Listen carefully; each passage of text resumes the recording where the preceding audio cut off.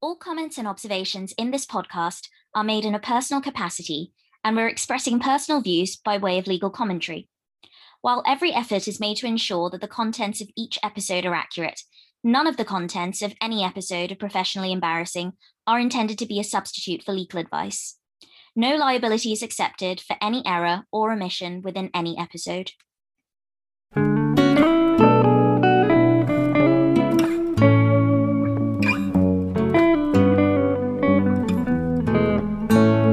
Welcome to Professionally Embarrassing, your fortnightly family law podcast hosted by me, Malika.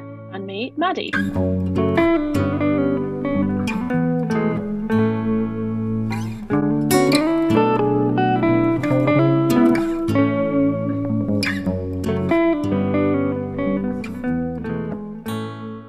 Hello, everyone, and welcome back to Season 2, Episode 8 of Professionally Embarrassing. We're sorry there's been a little bit of a delay. As per usual, we've been working really hard and have struggled to try and get our schedules to match up, but we've managed to sit down and record, and we've got two really juicy cases coming up for you. Mine is to do with the termination of the appointment of a children's guardian in care proceedings, and Maddie's is to do with a surrogacy case that's turned up on Bailey, and we've had some requests as well for more finance and more surrogacy cases, so we aim to please. I'm going to be kicking us off this week with What Did You See on Bailey? And the case I'm dealing with is a totally bizarre one out of one of my local courts, and it features a fair few members of my chambers. I should say that the various professionals in this case are named in the judgment, but I don't propose to name them in this episode myself. I'm just going to refer to them by their various titles and roles in the proceedings. In particular, the children's guardian, who doesn't come out particularly well in this judgment, I'm just going to refer to as the children's guardian. So this is a judgment by Her Honour Judge Carter, and it's called N, a child, termination of appointment of children's guardian. This case related to care proceedings, and the child in this case is called N. Ahead of a hearing towards the end of last year in November 2021, the local authority filed and served an assessment plan of the father in the proceedings. So that is an assessment that the local authority proposed would take place of the father. So they proposed that he undergo a social work risk assessment completed by a social worker, looking at his understanding of professional concerns in relation to harmful behaviour, including domestic abuse and sexual harm. The allocated social worker in this case was a newly qualified social worker, and so it was felt that a more senior social worker, who is called ND in the judgment, should complete that assessment of the father, albeit the allocated social worker would co-work it with her because she had existing knowledge of the case. And the local authority said this will take them about 12 weeks. The father, after the filing of the assessment plan, then makes an application for an independent social worker, so someone outside the local authority, someone independent of the court proceedings, to complete a full parenting assessment of him. What the father was worried about is that if he waited for the outcome of this risk assessment that was being posed, it would then be 12 weeks before any parenting assessment of him could start, delaying proceedings. Maddie and I have mentioned before, for those who don't practice in public law, that care proceedings are supposed to conclude within 26 weeks. So time is always of the essence, and expert assessments need to be completed within that timetable. The day before the listed hearing on the 30th of November last year, the father's solicitor's assistant sent an email to the local authority. That email read, "In advance of the advocates meeting this afternoon and in response to the assessment plan of the local authority, I would be grateful if you could confirm how many sexual risk assessments ND, so the proposed social worker, has prepared and what relevant experience she has in relation to this kind of assessment. Please can you also confirm what tools she proposes to use for the assessment?" I'll pause there to say, this is a perfectly proper inquiry to make, in my view, particularly given that the assessment plan didn't actually set out any of this detail, didn't set out anything about ND's experience or qualifications. The local authority replied to that inquiry. They set out the information that was requested. So clearly they didn't think that it was an improper inquiry either. In the event, the father's application for the independent social work assessment was adjourned at the hearing on the 30th of November, that the court didn't feel that it was necessary to deal with it on that occasion.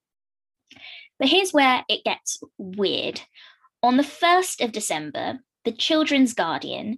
So the children's guardian, for those who don't know, we've mentioned it before, is effectively the child's voice in the proceedings.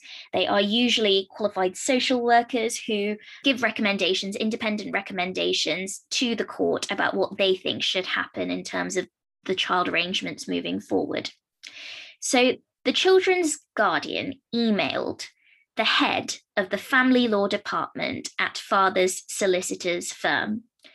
Importantly, the head of the family law department wasn't actually the solicitor with conduct of this case. So he was father's solicitor's manager, effectively. The judge notes that the guardian knew the head of the family department well. And the judge notes, and I can also confirm from my experience, that this is a firm who acts quite regularly for children via their children's guardians. The Guardian sent a lengthy email of what's described as nearly 2 pages of close type to the head of the family law department at father's solicitor's firm. He expressed his surprise at the father's application for an independent social worker assessment, and then says he was, quote, further concerned that following the making of such application, father's solicitor wrote to the local authority seeking to ascertain the professional competency of the local authority social worker, what skills and qualifications they had, what tools they would be using to assess father, and whether they had the necessary acumen and experience to undertake a task which they considered to be sufficiently complex that only an independent social worker would have the necessary skills required to complete the report. He then goes on to say, therefore, I was very surprised that father's solicitor should seek to undermine the competence of the social worker and argue that only someone with a significant level of experience in assessing sex offenders could undertake such a task. I'll pause again. I don't know how he's managed to draw all of that from that relatively innocuous email sent by father's solicitor's assistant. There was nothing in that email, in my view, to suggest that father's solicitor was seeking to undermine the competence of a social worker. The piece of work that was being proposed was a specialist risk assessment, and it is not inappropriate at all to query whether a social worker has the skill set and experience to complete a specialist piece of work, especially within a context of a newly qualified social worker saying, actually, this falls outside my expertise, and so I need to co-work this with someone more senior. The Guardian then goes on to raise very personal concerns about the father's solicitor. And he writes, quote, I understand they sit on the children's panel and are deemed qualified to advocate on behalf of children. Like undertaking a parenting assessment as the bread and butter of social work, advocating in the courts, presenting coherent arguments on behalf of those they represent, and cross-examining witnesses should be the staple diet of any practicing solicitor. Further, any practicing family law solicitor who is a member of the children's panel should have that additional level of skill commensurate with the qualifications of the role. I was therefore rather concerned that having made a Part 25 application to the court for an independent social work assessment, and further questioning the competence of the social worker undertaking an assessment of the father, the solicitor instructed counsel to undertake this task on their behalf. It again concerns me that having questioned the competence of the social worker to undertake their role, the solicitor appears to have abdicated their own role in this matter and asked someone else to present an argument in the court for them. Again, this is so bizarre. Solicitors instruct counsel for all sorts of reasons, whether that's because they have something else in their diary and they're not available, because counsel offers some sort of specific expertise, because they prefer not to do their own advocacy, whatever reason it might be. But it's certainly not fair to draw inferences from a decision to instruct counsel that the solicitor is trying to abdicate their responsibility or their role. Then it gets worse. The Guardian writes, quote, this action by the solicitor reminds me somewhat of the old proverb, people in glass houses shouldn't throw stones. I don't know the solicitor personally and cannot offer comment on their character. All I can do is observe their practice and comment on this if required. Given their qualifications and experience, I would have expected that presenting an argument to support their case would have been nothing more than a run-of-the-mill task for them. However, given their reluctance to undertake this task and willingness to place that task into the hands of others, and their recent criticisms about the practice and expertise of the allocated social worker, I can't help but think that in demonstrating an inability to undertake fundamental tasks relating to their own practice, they are in no position to offer comment on the competence or ability of other professionals to do theirs. It is just utterly bizarre. It's one very innocuous email sent on behalf of the father, which is a very routine inquiry that seems to have just set this guardian off on one. He's just gone completely on one. In further correspondence between the head of the family department and the children's guardian, the children's guardian says that the competence of this particular solicitor is, in his opinion, questionable, and that he will continue to raise concerns of any advocate if they unfairly criticise the practice of others, including local authority social workers, without good cause or justification. So take a moment to take all of that in, and it will come as absolutely no surprise to you that a few weeks later, the father lodges an application seeking an order terminating the appointment of the children's guardian. Now, in the judgment, the judge sets out the relevant law and procedure which governs this sort of application, and I won't set that out in full, as listeners can read that themselves, but it's a helpful case to have in your pocket if you end up making or responding to an application like this. What you can broadly pull from the authorities that are set out in the judgment is that while the court does have the discretion to terminate the appointment of the children's guardian, it is a discretion to be exercised sparingly. The court reminds us that guardians are ultimately just professional witnesses. They are subject to the court's scrutiny. They will eventually be cross-examined if people challenge their evidence at a final hearing, and they are not the ultimate decision makers. That is the court.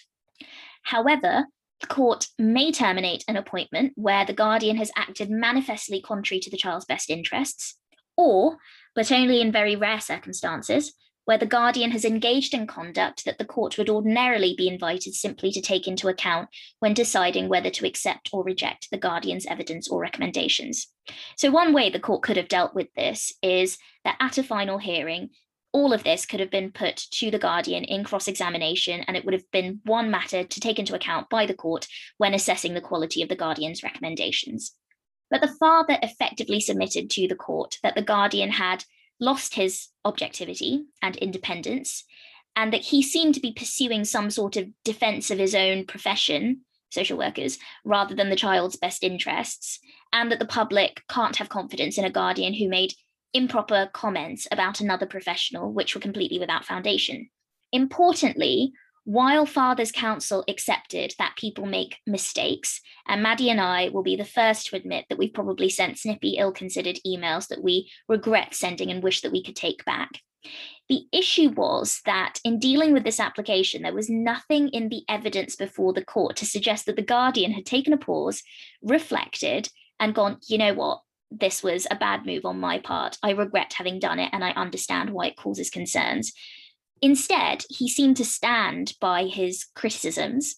I should say that the guardian had, with the benefit of legal advice, filed a statement in these proceedings.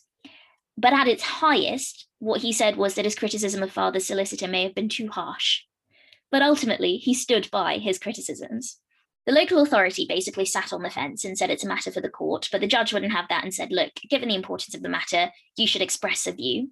And ultimately, the local authority did not support the termination of the guardian's appointment. So what did the court do? The court found that there was absolutely nothing in the email from Father Solicitor's assistant to justify the guardian's criticism.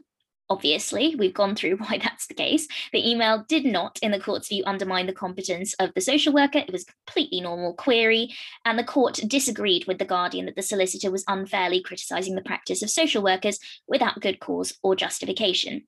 The judge makes very clear that Father's solicitor did absolutely nothing wrong, and the criticisms by the guardian were entirely without any basis.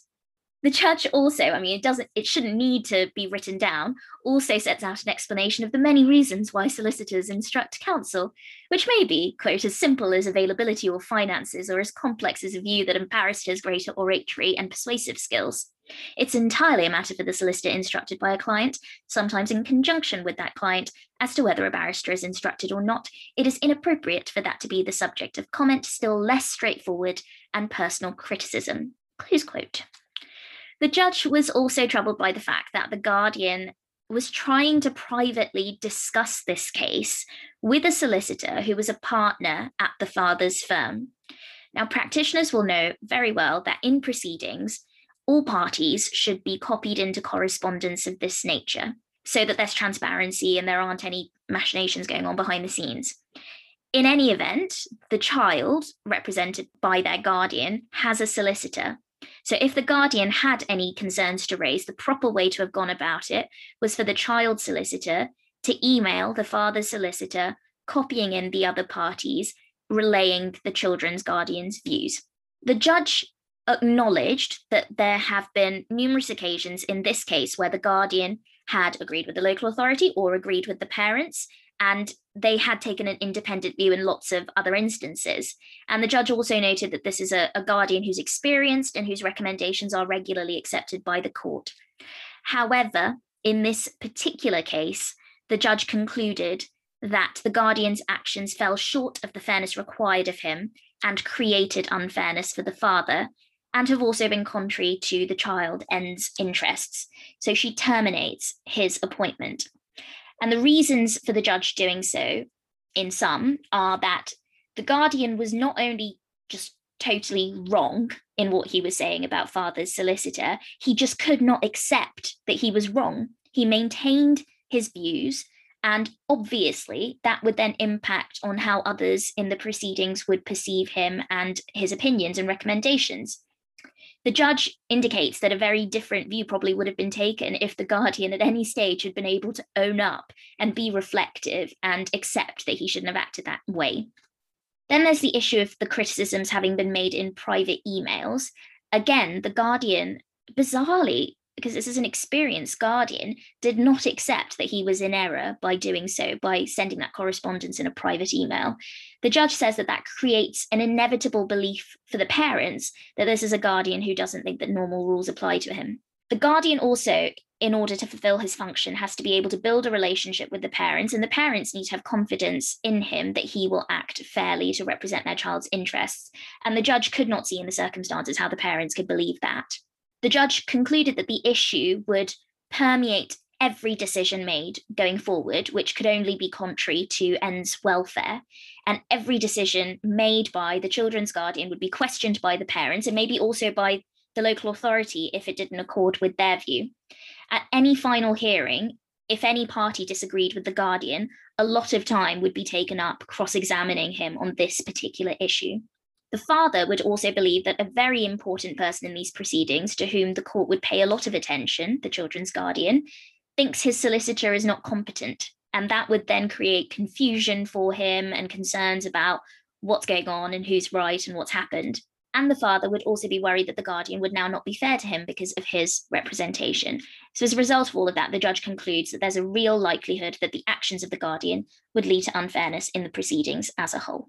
So totally bonkers case. And my jaw was dropping as I was reading the correspondence, because it just seemed like this guardian was digging more and more and more of a hole for himself, and then was given every opportunity, a rope by the court, to yank himself out and to reflect and say, well, maybe I shouldn't have sent that.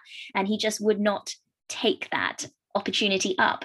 So it's a very unfortunate position, and it's not a reflection of the guardian as a professional across their whole career or the rest of their work or their ability to represent children's interests. But it just seems that something seems to have completely spiraled out of control in this particular case. And this very much does sound like the right decision. Any thoughts, Maddie? Yeah, I think it's an interesting case. I mean, obviously on a kind of superficial level, it's just so funny that solicitor got criticised for instructing counsel. I mean, we're not good, but we're not that bad. Made me laugh a lot when I was reading it. I think on a kind of more professional importance level, it is an important case, because I am the queen of writing permission slips for people. People make mistakes all the time, and they should have room to reflect on them and learn from them and move forward. And actually, ironically enough, that's what we say to our clients all the time when things go wrong, or they say something that was ill-advised, or they maybe make an ill-advised comment, or they give poor evidence or something like that. We sort of say, well, it's fine. You just need to learn from it. You need to demonstrate you've grown from it and that you recognize it was wrong. You have to accept the findings and move forward, and so on. That's the advice we give all the time. It's ironic that a professional was not able to do that. And I think that's what's slightly concerning about this case. I think there comes a point as you read it, about 2/3 in, where the court says, you know, after all of that, we asked the guardian whether they had a view about whether they would have done anything differently, and they still said no. And I think that was the point at which it was almost written on the wall that it was going to happen. But I'm really surprised, because I think if, like you say, if someone gives you an opportunity to say, look, okay, You made a mistake. Everyone makes mistakes. We've all been there. Given your time again, would you do anything differently? The answer to that question should almost always be yes. So it's quite surprising that happened. I think maybe the Guardian was just doubling down because they felt that they were right to have made that comment, or they felt that they had been misunderstood, or they felt a particular way about it. I don't know. But I think it really does show that you really do need to reflect on mistakes made. Everyone makes mistakes. I don't think it's a bad Guardian. I'm sure they're very good at their job. These things happen. And I think there was actually a case very similar to this about termination of the appointment of counsel. So it happens to all professionals. I'm sure it does. Social workers definitely, and other professionals like that. So, it's not the first time we've heard of it, but it really is a lesson in taking our own advice, that when you make a mistake, you own up to it, you reflect on it, you make sure that you learn from it. And that obviously wasn't the case here. So yeah, it's a pretty interesting case. And I think it's a good reminder. Don't send emails without reading them back. Don't send emails without asking someone else to read them if you're worried about them. Don't send emails late at night. Don't send emails after a frustrating day. Just don't send emails unless they're actually saying something that needs to be said, because a lot of email traffic generated, especially in care cases where the stakes are so high and people are talking amongst themselves so much and there's so much attempted collaboration, you do forget yourself. You are at work, it's professional, you can't speak to people in the way that you want to in your head. That's just not the reality of professionalism. So yeah, it's a good one to remind yourself of the boundaries of that kind of work, I think. It also seems to have struck this really deep chord for this Guardian. And it's perfectly fair to say that social workers are often the subject of unjustified criticism in care proceedings, where the nature, as much as we want to say it's collaborative and we're all working together, the nature of it is that parents are often seeing this as proceedings which are trying to take away their child. And they will be looking at every possible argument that they can run to try and undermine the evidence of professionals or to challenge the evidence against them. So I fully understand that he may well encounter regularly examples of parents questioning the competency of professional witnesses, because we see it day in, day out, parents saying that children's guardians are incompetent or social workers are incompetent.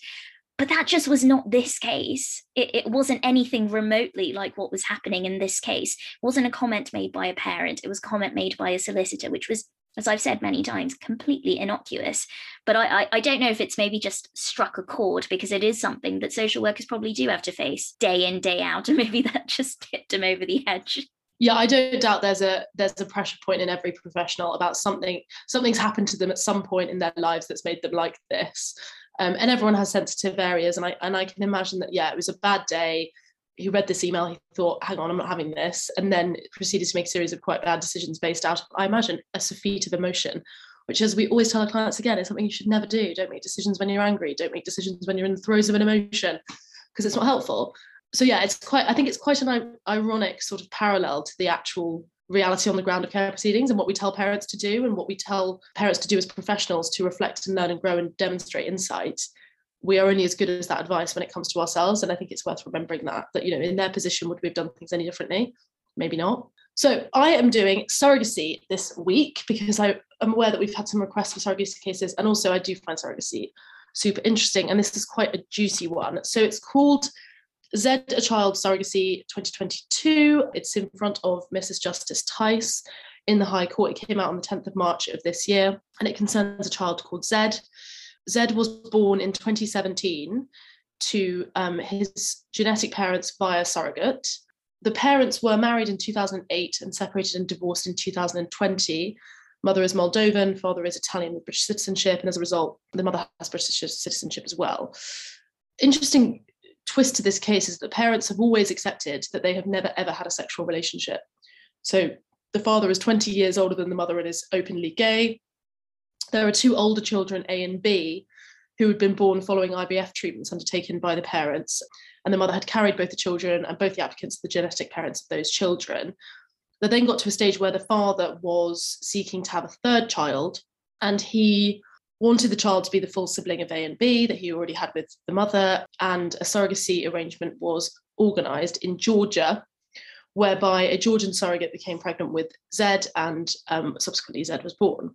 In 2020, the children were made subject to care proceedings. So A, B, and Z were all made subject to care proceedings, where the court found that they made a number of findings of the father's abusive and controlling behaviour towards the mother throughout the relationship, and the fact that this had been witnessed by the children, which ultimately ended in an order that the children live with their mother, spend supervised time with their father, and that the family was subject to a supervision order in favour of the local authority. In the course of the care proceedings, it was revealed that Z had been born via surrogacy and no application for a parental order had been made.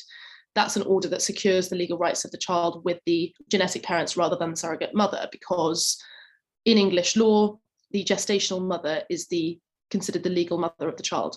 So whoever carries the child, be it different genetics, be it completely different DNA, the surrogate mother is the mother under English law. And the reason we do that is complicated, but it's to dovetail into the idea that we decriminalise but don't support surrogacy arrangements. And this means that people whoever have surrogacy arrangements have to make sure they go to court to get them signed off. It's a measure of inspection, basically, of people who are using surrogate mothers. And it's one of the reasons that I think non-traditional families are treated differently under the UK than perhaps they should be. But it's a discussion for another day. The point is, the person who has the baby, the woman who carries the baby and has the baby, or the man, is the legal mother until a parental order is made, severing those rights, and then the genetic mother or whoever else is applied becomes the parent. So it became fairly clear that after about 3 years after this child was born, that no parental order application had been made. And in fact, the surrogacy arrangement had sort of slipped under the carpet. No one knew it had happened.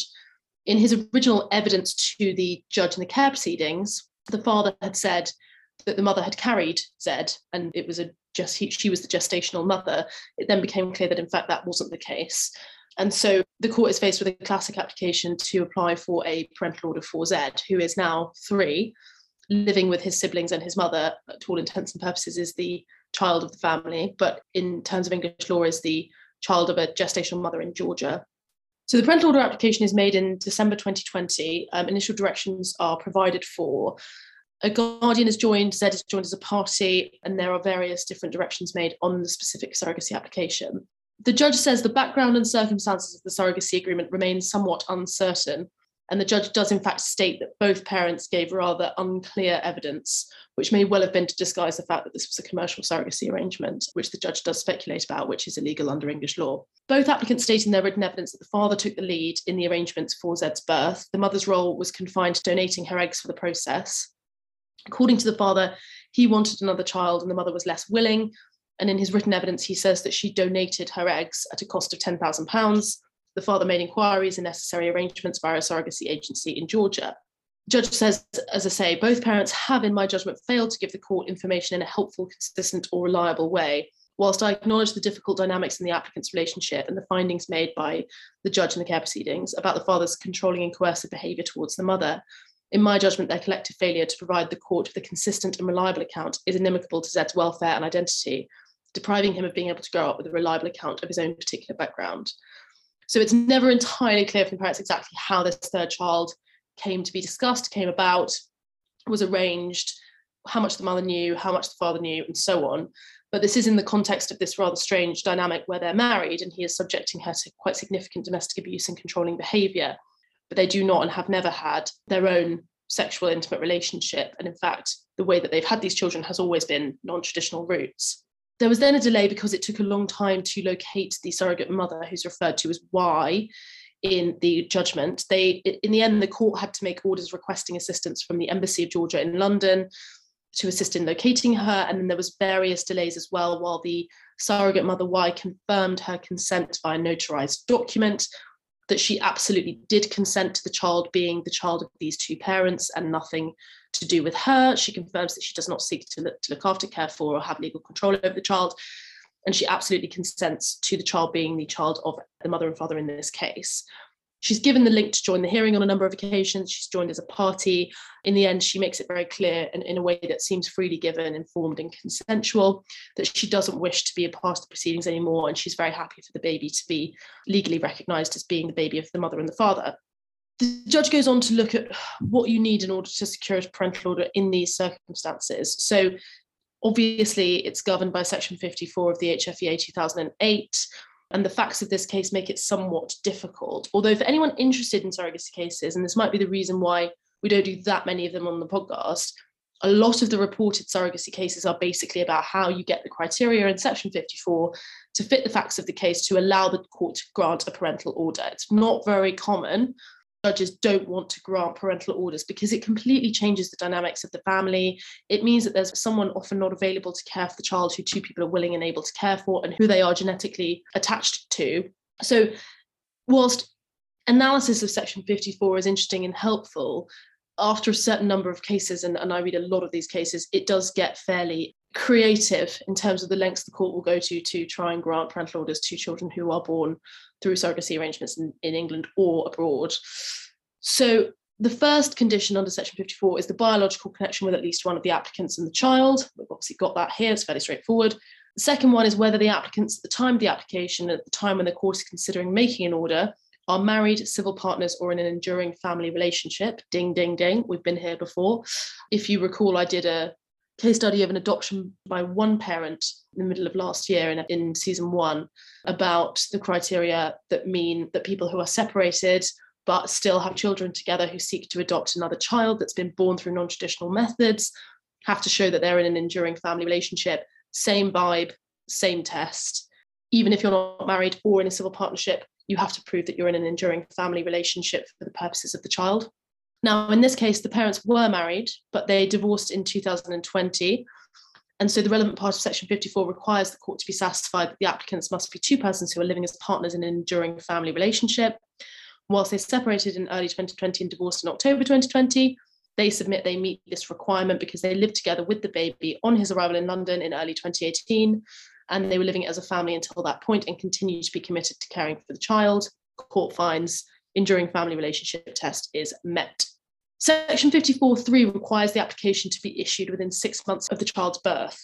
Now, at the time of the child's birth in this case, bear in mind we're almost 3 years down the line, the parents state that they were not aware of the need to apply for a parental order. They simply weren't advised that that's what they needed to do, which unfortunately is quite common.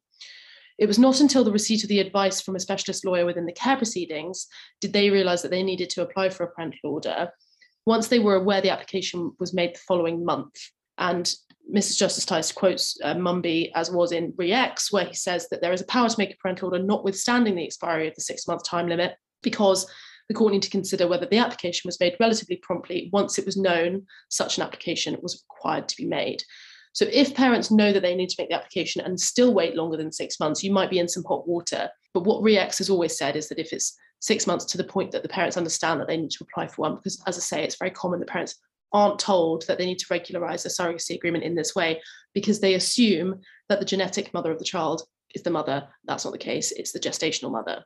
Section 54(4) requires the child's home to be with the applicants at the time the application was issued, and at the time the court is considering making a parental order. Mr. Justice says, I consider this is met, de facto family life has been established between the applicants and Zed had lived with the applicants since soon after his birth until early 2020 and continues to live with his mother and his siblings. Section 54(5) is that both applicants must be of the age of 18, no problem. Section 54(6) requires the court to be satisfied that the gestational mother consents to the court making a parental order and that consent is freely, unconditionally and consensually given with a full understanding of the consequences. So in this case, why the gestational mother was living in Georgia, and that's why there was so much delay, because her consent had to be obtained in a formal way that would be recognised both in Georgia and in the UK because of the severity of the consequences of granting a parental order. She had to have her consent notarized. She had to be advised by an expert in Georgian and English law. We had to be sure, well, the court had to be sure that she consented to this arrangement without any possible misgivings or without any concerns. Eventually, the court received a notarial certificate that was then translated from Georgian to English that confirmed that this mother certainly did consent to the making of the parental order and that she knew that the child should be placed with the mother and the father. She also did attend a couple of hearings at the beginning of the procedure, and the judge was satisfied that she'd understood what was being asked of her. The final criteria under Section 54(8) is that the court needs to consider any payments made other than for expenses reasonably incurred. Now, Mrs. Justice Tice says throughout, it's been very difficult to get a clear picture of precisely what payments were made. And I think this is a bit of intentional fluffing by the parents, perhaps because not all of the payments that were made were strictly for reasonable expenses, which is only what's permitted under English law. But the judge goes through all of those payments, looks at how much money the surrogate was given. And the court says, in considering whether any element of the payments other than for expenses reasonably incurred should be authorised, the court needs to consider whether the payments were disproportionate to expenses reasonably incurred, whether the applicants acted in good faith or sought to get around the authorities. Whilst the fine detail of the payments made remained unclear to the surrogate mother why, when contacted, she was clear she acted as a surrogate mother, was willing to cooperate with providing her consent, and although she could not recall the amount she accepted, she was paid for the arrangement.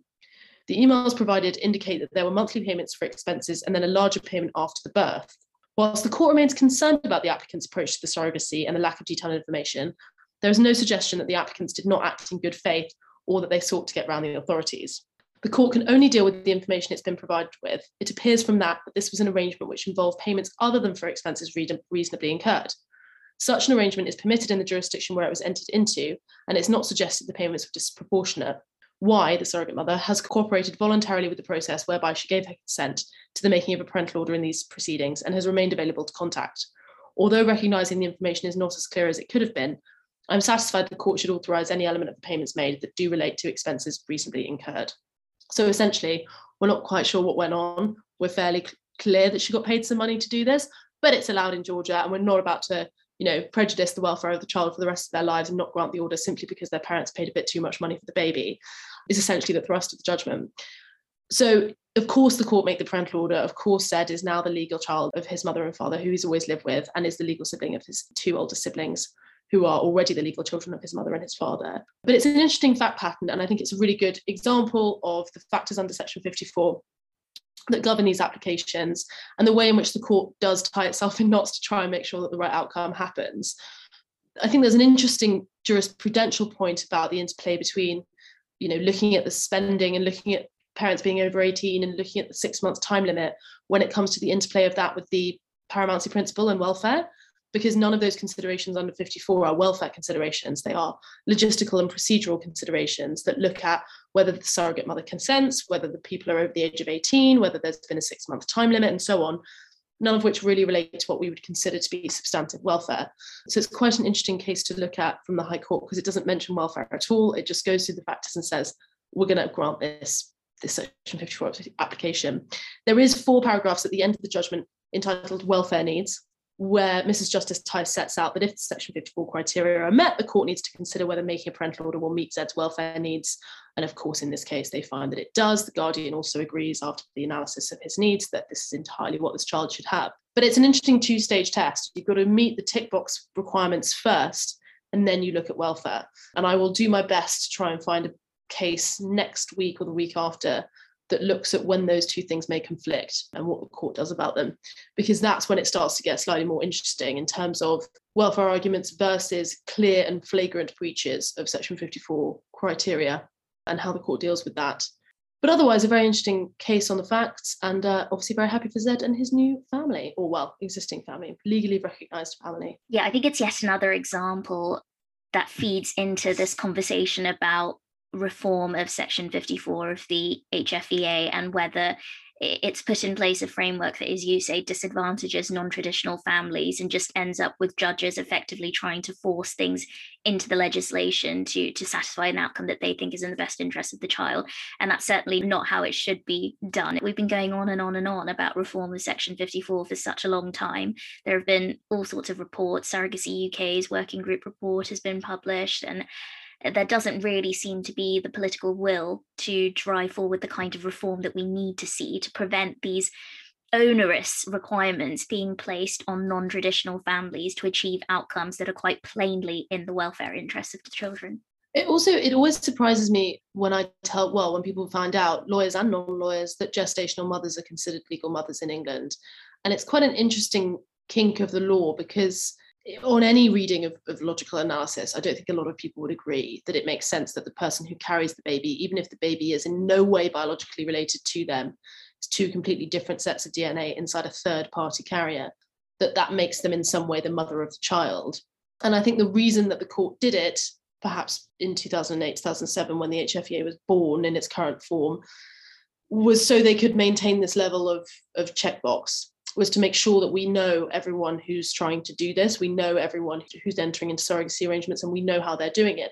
And that is not the same scrutiny that people who enter into natural-born families receive. And it's just in my view, clear discrimination of both gay people, of people who have non-conforming gender roles, of people who don't wish to have sexual relationships with their partners.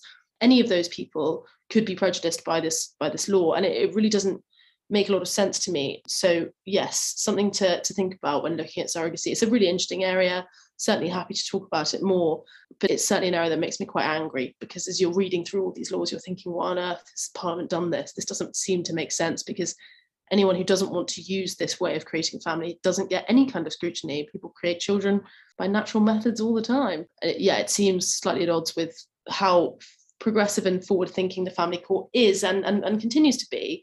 And you never see that more clearly than judges trying to bend over backwards to make these orders happen, because clearly they don't agree that these things should even be happening. So it's quite interesting. What have you got for recommendations this week? I have a podcast recommendation that I listened to on a very, very long, very boring journey to court. And it is Professor Joe Delahunty QC's interview with the Advocacy Podcast. Have you listened to the Advocacy Podcast at all? I have, yes. Bibi Bideo, big fan. Yes, so many people recommended it to me, and this particular episode is on winning the unwinnable. But I've heard such great things about this podcast, and this particular episode with Joe Delahunty QC, friend of the pod, great supporter of young barristers, young female barristers, of us as individuals. And she speaks to the podcast about all sorts of practical tips and insider advice on how she tackles her briefs. As barristers will know, after pupillage, we are pretty much dropped in it. We had the supervision for 12 months, 18 months, whatever it might be. And then once we enter tenancy, we're sort of left to flap around to figure out what it is to barrister. And we have to kind of learn by osmosis and pick things up as they go. And there's the odd advocacy course thrown in here or there. But by and large, it's a bit of a baptism of fire, and you have to do things wrong before you can learn how to do things right. So Jo on the podcast gives lots of practical tips, such as how to approach a case. She is a self-described prep queen, so she preps the hell out of her cases. She starts with the documents other people don't generally start with, so I'm certainly guilty when I first get a bundle of going to the documents that I think are going to get me to the key issues the fastest. So Guardian's report, final statements, final social work evidence template, that kind of thing. And she says, actually, I start with the documents other people don't generally start with, so that I can approach the evidence with fresh eyes and I'm not swayed by the professional recommendations. She talks about things like the order in which witnesses should give evidence from a tactical point of view, how she uses tables and schedules to map out evidence, for instance, in non-accidental injury cases, how she cross-examines, including not setting out questions in full, but broad brush headings with prompts to remind herself of the issue so that it's fluid and can respond to what the witness says. So lots and lots of helpful information in there from someone at the absolute top of their game. Get some insider tips on how to advocate for your client like a silk, and check out that episode. What about you, Maddie? Mine is actually an American recommendation. It's also a podcast. It's called Modern Family Matters. And I listened to an episode of it for an unrelated purpose last week, because I was trying to find out what American lawyers thought of something. And it's actually super, super interesting. It's about things like divorce, custody, adoption, estate planning, modern familial solutions in American law, and the difference between them in different states. And it's super interesting if you're at all interested in why family law exists and comparative family law, because it's actually based in Oregon, which is a fairly progressive state, but it looks at different comparative areas of the US, and it's a little bit nerdy. I mean, I like it. It's quite black letter law heavy, but it's super interesting as a comparative tool. And if you're interested in expanding your practice or looking at practicing in America, pupillage applicants or students, I think it would be a really good thing to dip your toe into and have a listen to. And I actually found it really helpful for the thing I was researching as well. So I think it's a good research tool. So I'd absolutely recommend that. And secondly, season 3 of The Split is coming back. I don't know if you saw that. I actually didn't see season 2. I've only seen season 1. So I'm going to try and catch up before that comes back in a couple of months, I think. Yeah, I mean, The Split is totally inaccurate from a family law point of view. There was this ridiculous mock trial that they did in season 2 where the main character gives this impassioned speech, and all I was thinking the entire time is, this isn't real, this isn't real, this isn't real. But it's so juicy that I'm willing to overlook all the obvious errors in its perceptions and portrayals of the family justice system because it is a great drama. Okay, tweet of the week. I have 2 tweets of the week, which is fantastic because I often struggle to find one good tweet of the week, but thankfully Legal Twitter has stepped it up just as we asked.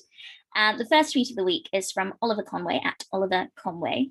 I had a full-on heart attack when I read this. I saw it when I was at court, and it reads, as a family lawyer, you get to hear a lot of brilliant children's names, often in the most difficult and complex situations. Here is a thread of children's names from some of my current clients.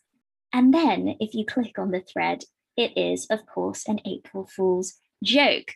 But it's alarming that I thought it wasn't, because unfortunately, there have been a couple of occasions in recent times where I've seen family lawyers tweet ill-considered tweets, which, if I were their client, I certainly wouldn't be happy with. Unfortunately, on at least one occasion, I've had to reach out to someone on Twitter to suggest that they take a tweet down because I didn't think that it was appropriate at all and revealed far too much about their client and their circumstances. But very good joke. Oliver did get me. I was almost ready to report him to the SRA, so he's very lucky that I carried on reading that thread and didn't. And my other tweet of the week is by Annika Sinclair Jens at Annika Sinclair. And she writes, I've been thinking a lot about advocacy and imposter syndrome recently. I have a tendency to get intimidated by an opponent, especially if they are significantly senior than me. Not always, but has happened more often than I like, and only when I appeared in the Crown Court. Even if I do have the right information or have got the law right, my confidence wavers thinking I've got something wrong. I had a recent sentencing hearing where wrong guidelines had been put forward previously, and then I got a lot of pushback from the judge and defense counsel for my new categorization. My mind instantly thought, damn, I've got it wrong. Turned out I hadn't. Anyway, a very nebulous question, but do barristers suffer from this?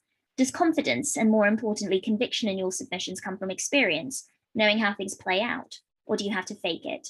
How does one fake it? I've never been good at standing up and saying something with confidence if I'm not sure it's right. Does that mean you cannot be a good advocate if you can't project confidence on everything you say? Sort of questioning my world right now. First of all, Annika, I feel your pain, and there have been multiple occasions. I think it's probably one of the first things I do, to be honest, when I get a brief is Google who my opponent is. And if it's someone around my level of call, then I generally feel quite relaxed, and I think that we'll be on a level playing field. And if it's someone who's got 20, 30 years of experience, I immediately think, oh God, they're going to have so much more experience than me. They're going to know what they're doing. They're going to try and psych me out. Because unfortunately, that does happen where more senior counsel try and psych out more junior practitioners and to try and persuade them that there's absolutely no way that they can run their argument, that it's totally ridiculous. And you do start to question everything that you think about the case, even though your initial instinct was probably right. But having that self-doubt, in my view, it does not mean at all that you can't be a good advocate. It means that you have the humility to think that you're not absolutely right about everything, and that you have the ability to self-reflect and to think, is there something that I could be doing better? Is there something else that I should have looked at? But ultimately, if you are confident in your own arguments, then back yourself. There's always going to be someone more experienced, more confident, more assertive than you. That doesn't necessarily make them a better advocate. It just is what it is. But I definitely feel your pain, and I definitely can empathize with that as well. Yeah, I completely agree. I think it's a truth universally acknowledged that people who are more senior than you are often much more intimidating. And also that's the way we judge people at the bar. You know, that's how we categorize barristers, is by level of call. So we must think there's something in it. But I think there's a lot to be said, as you say, for having confidence in your ability. And if you are, I think it's a really good motivator. If you are feeling nervous or worried about a case and you realize you're against an opponent who is going to put you through your paces, then I think it makes you better, makes you work harder. And you're only ever, you know, bouncing off someone who also knows that they're good. So I think it's a helpful motivational tool. I also think anecdotally that more junior practitioners, you know, when you're straight out of pupillage in your first couple of years of practice, you are so desperate to get things right that you put your absolute all into your cases. And more senior counsel, because they've been doing this job day in, day out for years and years and years, they might tend to get complacent. They might not put in the same amount of work that you're putting in. So I think that seniority doesn't necessarily mean competence. It often does. It often definitely means experience, more experience than you. But I think that junior barristers, from my experience, whenever I see them against more senior counsel, are the ones who have turned over every stone in the case because they are so worried about getting something wrong. And that's actually something I really don't want to lose as I get more senior. I don't want to become more complacent. I always want to have that. Have I read absolutely every document, and have I done everything I can to represent my client's interest attitude that junior barristers have? Yeah, and I think ultimately that's why competence is not judged only on experience. It's got to be judged on a number of other factors as well. So yeah, don't lose that motivation, pupils. My tweet of the week is from Diana at Diana Wilson 165, and it came off on my timeline and it really made me laugh. It is a truth universally acknowledged that when you prepare every possible angle and counter argument and have everything you might want to say written down, the Court of Appeal will grant your appeal without wishing to hear from you. And it made me laugh so much, and it made me think about pupillage application season as well, because I get asked so much as a barrister by people who aren't barristers, what does it feel like to win a case? Oh, are you really persuasive? You must love to win. And my response is always 9 times out of 10, I could not turn up and the same result would have happened, because on the papers, you just know what the answer is. There's never any wiggle room. There's never any nuance. You know what's going to happen. For the 1 out of 10 cases that you do get to make a difference, obviously it's addictive. That's why we're all here chasing the high all the time. But there are so many cases where I have prepped and thought, and often when I was slightly more junior, but I don't know the answer to this. I don't know what's going to happen. It seems like it might be this, but I'm not sure. And I better make sure that I've got all my authorities ready and everything's ready to go. And then you get into the hearing and the judge just says, I'm entirely with you. You know, you don't need to address me any further. We're done, which feels great, obviously, but also feels a bit like, you know, could have sent my dog along and it would have done a fine job. So it cuts both ways. It did make me laugh. And I think it's probably happened to everyone that you over prepare an argument so much and are so ready to be, you know, asked a million questions about it. And eventually in the end, the court just says, actually, don't worry about it. We've already made up our minds. Nothing you say will possibly add anything. So yeah, that made me laugh this week. It's also a truth universally acknowledged that when you think you have a slam dunk case, that is precisely the case where the court decides, actually, I disagree with all of the professional evidence. I disagree with everything in the bundle, and I need you to persuade me about why it is that you're asking me to do this. So yeah, expect the unexpected. That is the bar. Always. Well, that's episode 8. We will see you next week, or in a couple of weeks, or maybe 4 weeks, who knows, for episode 9. Thank you so much.